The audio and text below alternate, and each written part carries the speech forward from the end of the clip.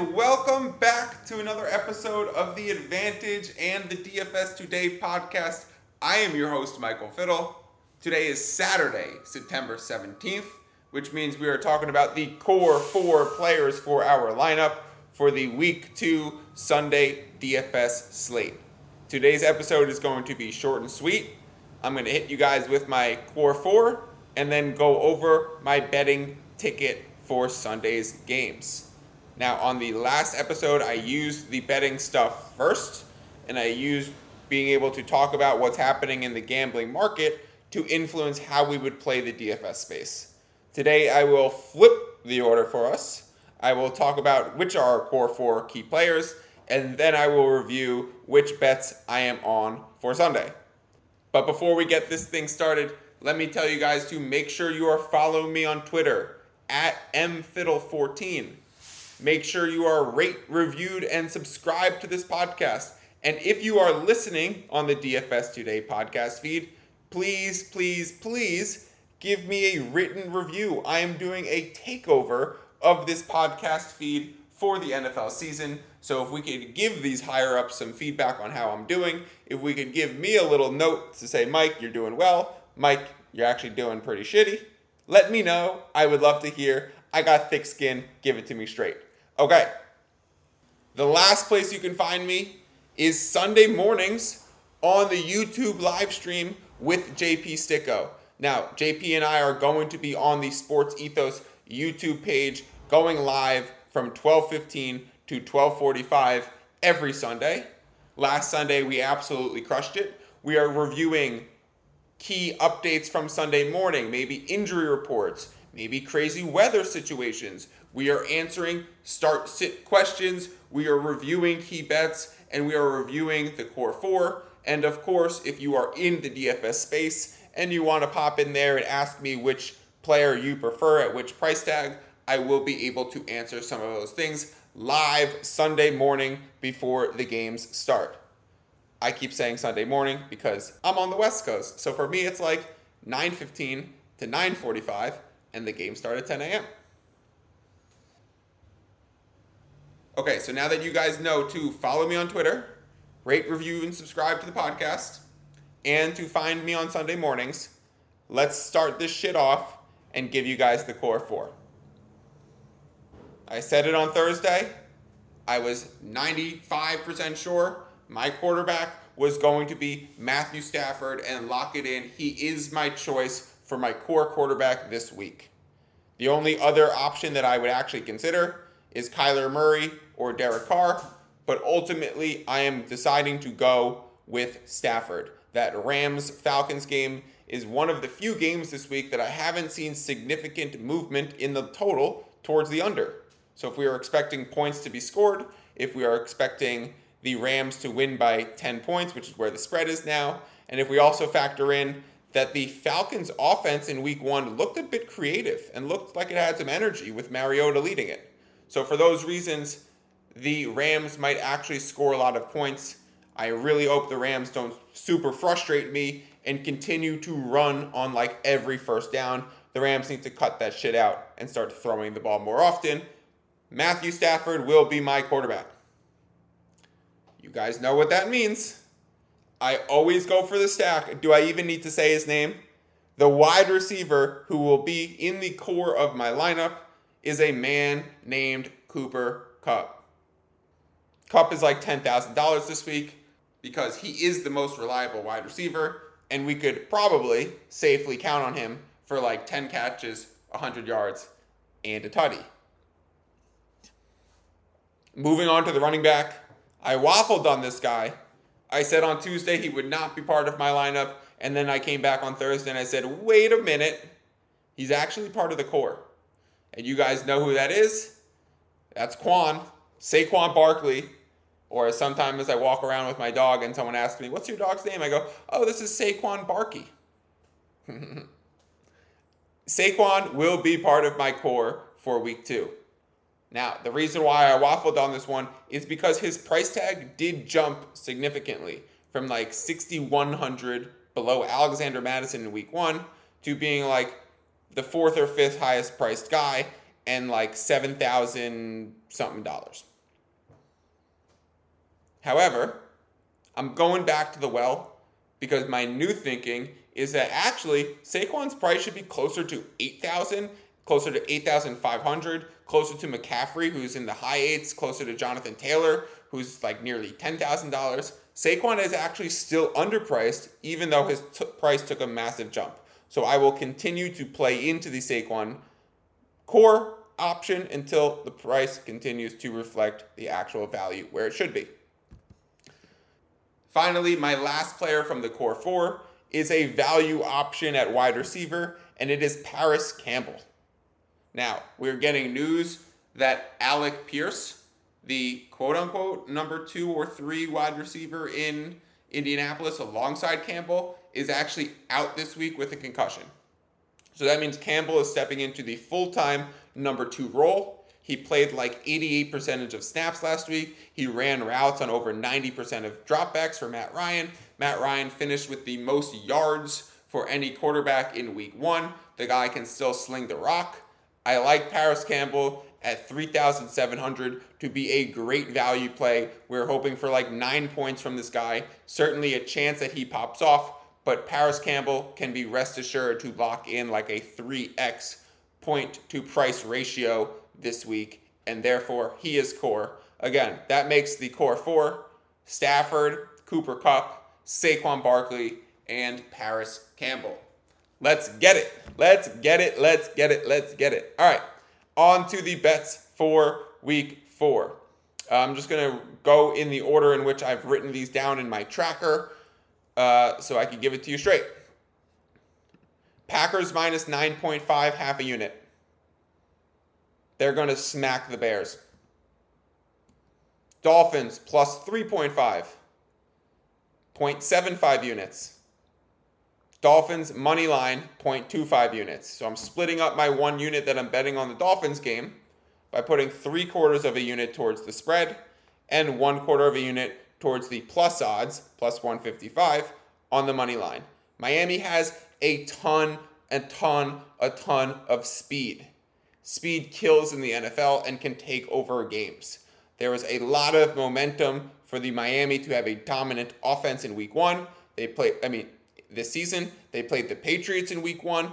It didn't look like it was a super powered firehouse. However, that's just 1 week. That's going against a great defense. That's going against an in-division rival who has more familiarity with the system. And let's, press the brakes on calling it quits on the Miami Dolphins. I think the Miami Dolphins have good value on this 3.5 point spread and on the plus 155 on the money line. My favorite bet of the week, New England Patriots minus 1.5 at the Steelers, a full max exposure, 3.3 units to win 3. I am also on the under for that game, under 40.5, 1.1 units to win 1.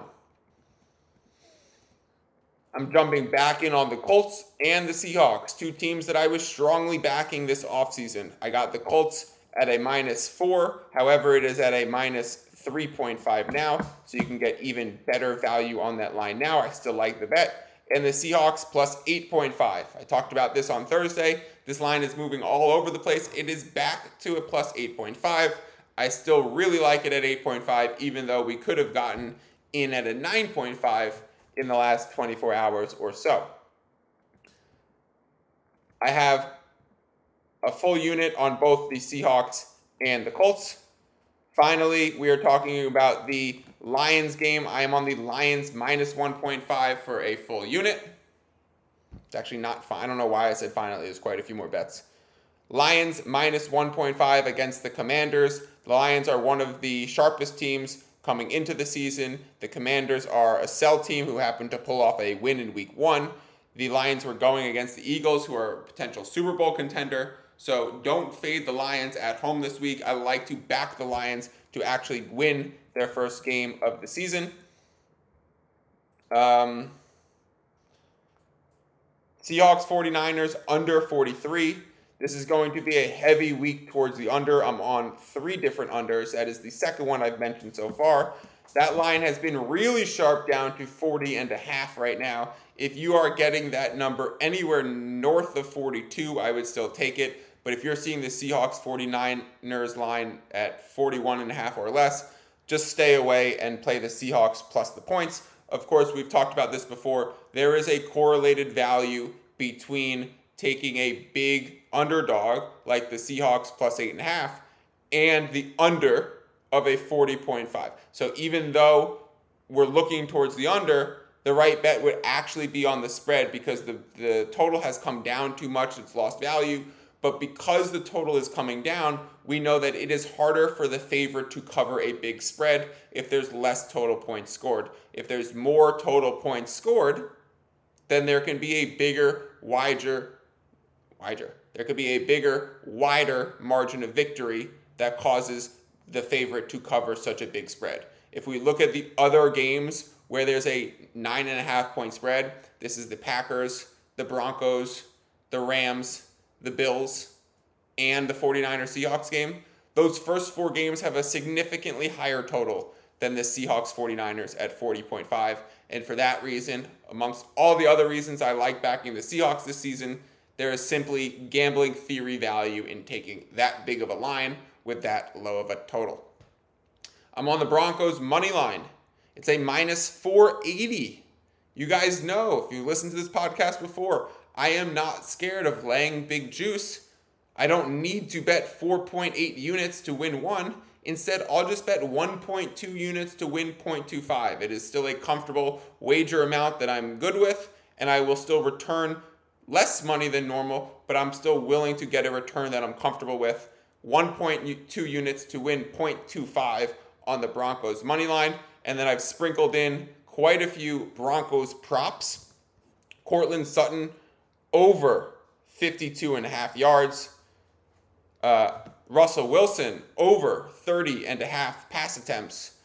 And a parlay, I don't ever do this, but a parlay between Courtland Sutton over 54.5 and Jerry Jeudy over 54.5 at plus 255. So I really like the Broncos pass catchers from a props market perspective, which I'll just say, hint, hint, a double mint, might impact my DFS players that I did not mention in my core. I like the Broncos pass catchers. Okay. Bucks minus 2.5 is the last bet that I put in. I think this line holds value. I think Brady is out for revenge against the narrative that he can't beat the Saints. That's hooey. This is Tom Brady we're talking about. He doesn't have the weapons that he did in past years. Of course, losing Gronk, losing Godwin, and losing AB means Brady's slightly less comfortable around the red zone. However, he's got a guy like big back Lenny Fournette. I think he'll be fine. I like the Bucks minus 2.5. This line is certainly not moving to minus 2. It might move back up to a minus 3 plus 3 situation. So jumping in on the minus 2.5 now allows us to attain that value and decide later if we want to sell off. And guys, when I say sell off, I mean I'm using one of these books that allows a cash out feature. So if the line is the same or the line has moved in the direction that helps us, then the cash out feature will at least be even, or we will gain a little bit of value. So when I say selling off a ticket, I often mean cashing out at even value because the line hasn't moved, and I was trying to get ahead of the line movement, but even though the line didn't move, I don't necessarily want to play into it, so I will sell off of it. This is exactly what I did Tuesday with the Chiefs minus 3.5 ticket. I held the Chiefs minus 3.5 ticket after Monday night against the Broncos. It stayed at minus 3.5 for a bit. I sold off of that minus 3.5. Sadly, before it moved to minus 4.5, I would have been able to get some value on the sell-off at the minus 4.5, but I thought the line was going to stay and I just didn't want a part of it. The line ended up moving to minus 4.5. I had already sold off my Chiefs ticket. I ended up buying in on the Chargers and winning that bet. That is how these situations work. You really need to pay attention to line movement to determine where the best value is. I am not watching football and saying, this is what I see on the field, so this is what I think is going to happen the next time I watch the field. What I do is I say, this is what I see happening instead I say, this is what I see happening in the gambling market, And that's why I think it is indicative of what's going to happen on the field in that game. That's the way I operate. Again, find me tomorrow on the YouTube Sports Ethos show. If you have any questions for me, pop in and ask them. Check back next week. Tuesday's episode will be the spend-up options for week 3. Check on my Twitter. I will post my full DFS lineup at 4:26. Whenever the full 4 o'clock slate kicks off, I will be back next week, tomorrow, wherever you're trying to find me. The core is Stafford, Kupp, Barkley, and Paris Campbell. Let's hope they get after it this week. And as always, peace out.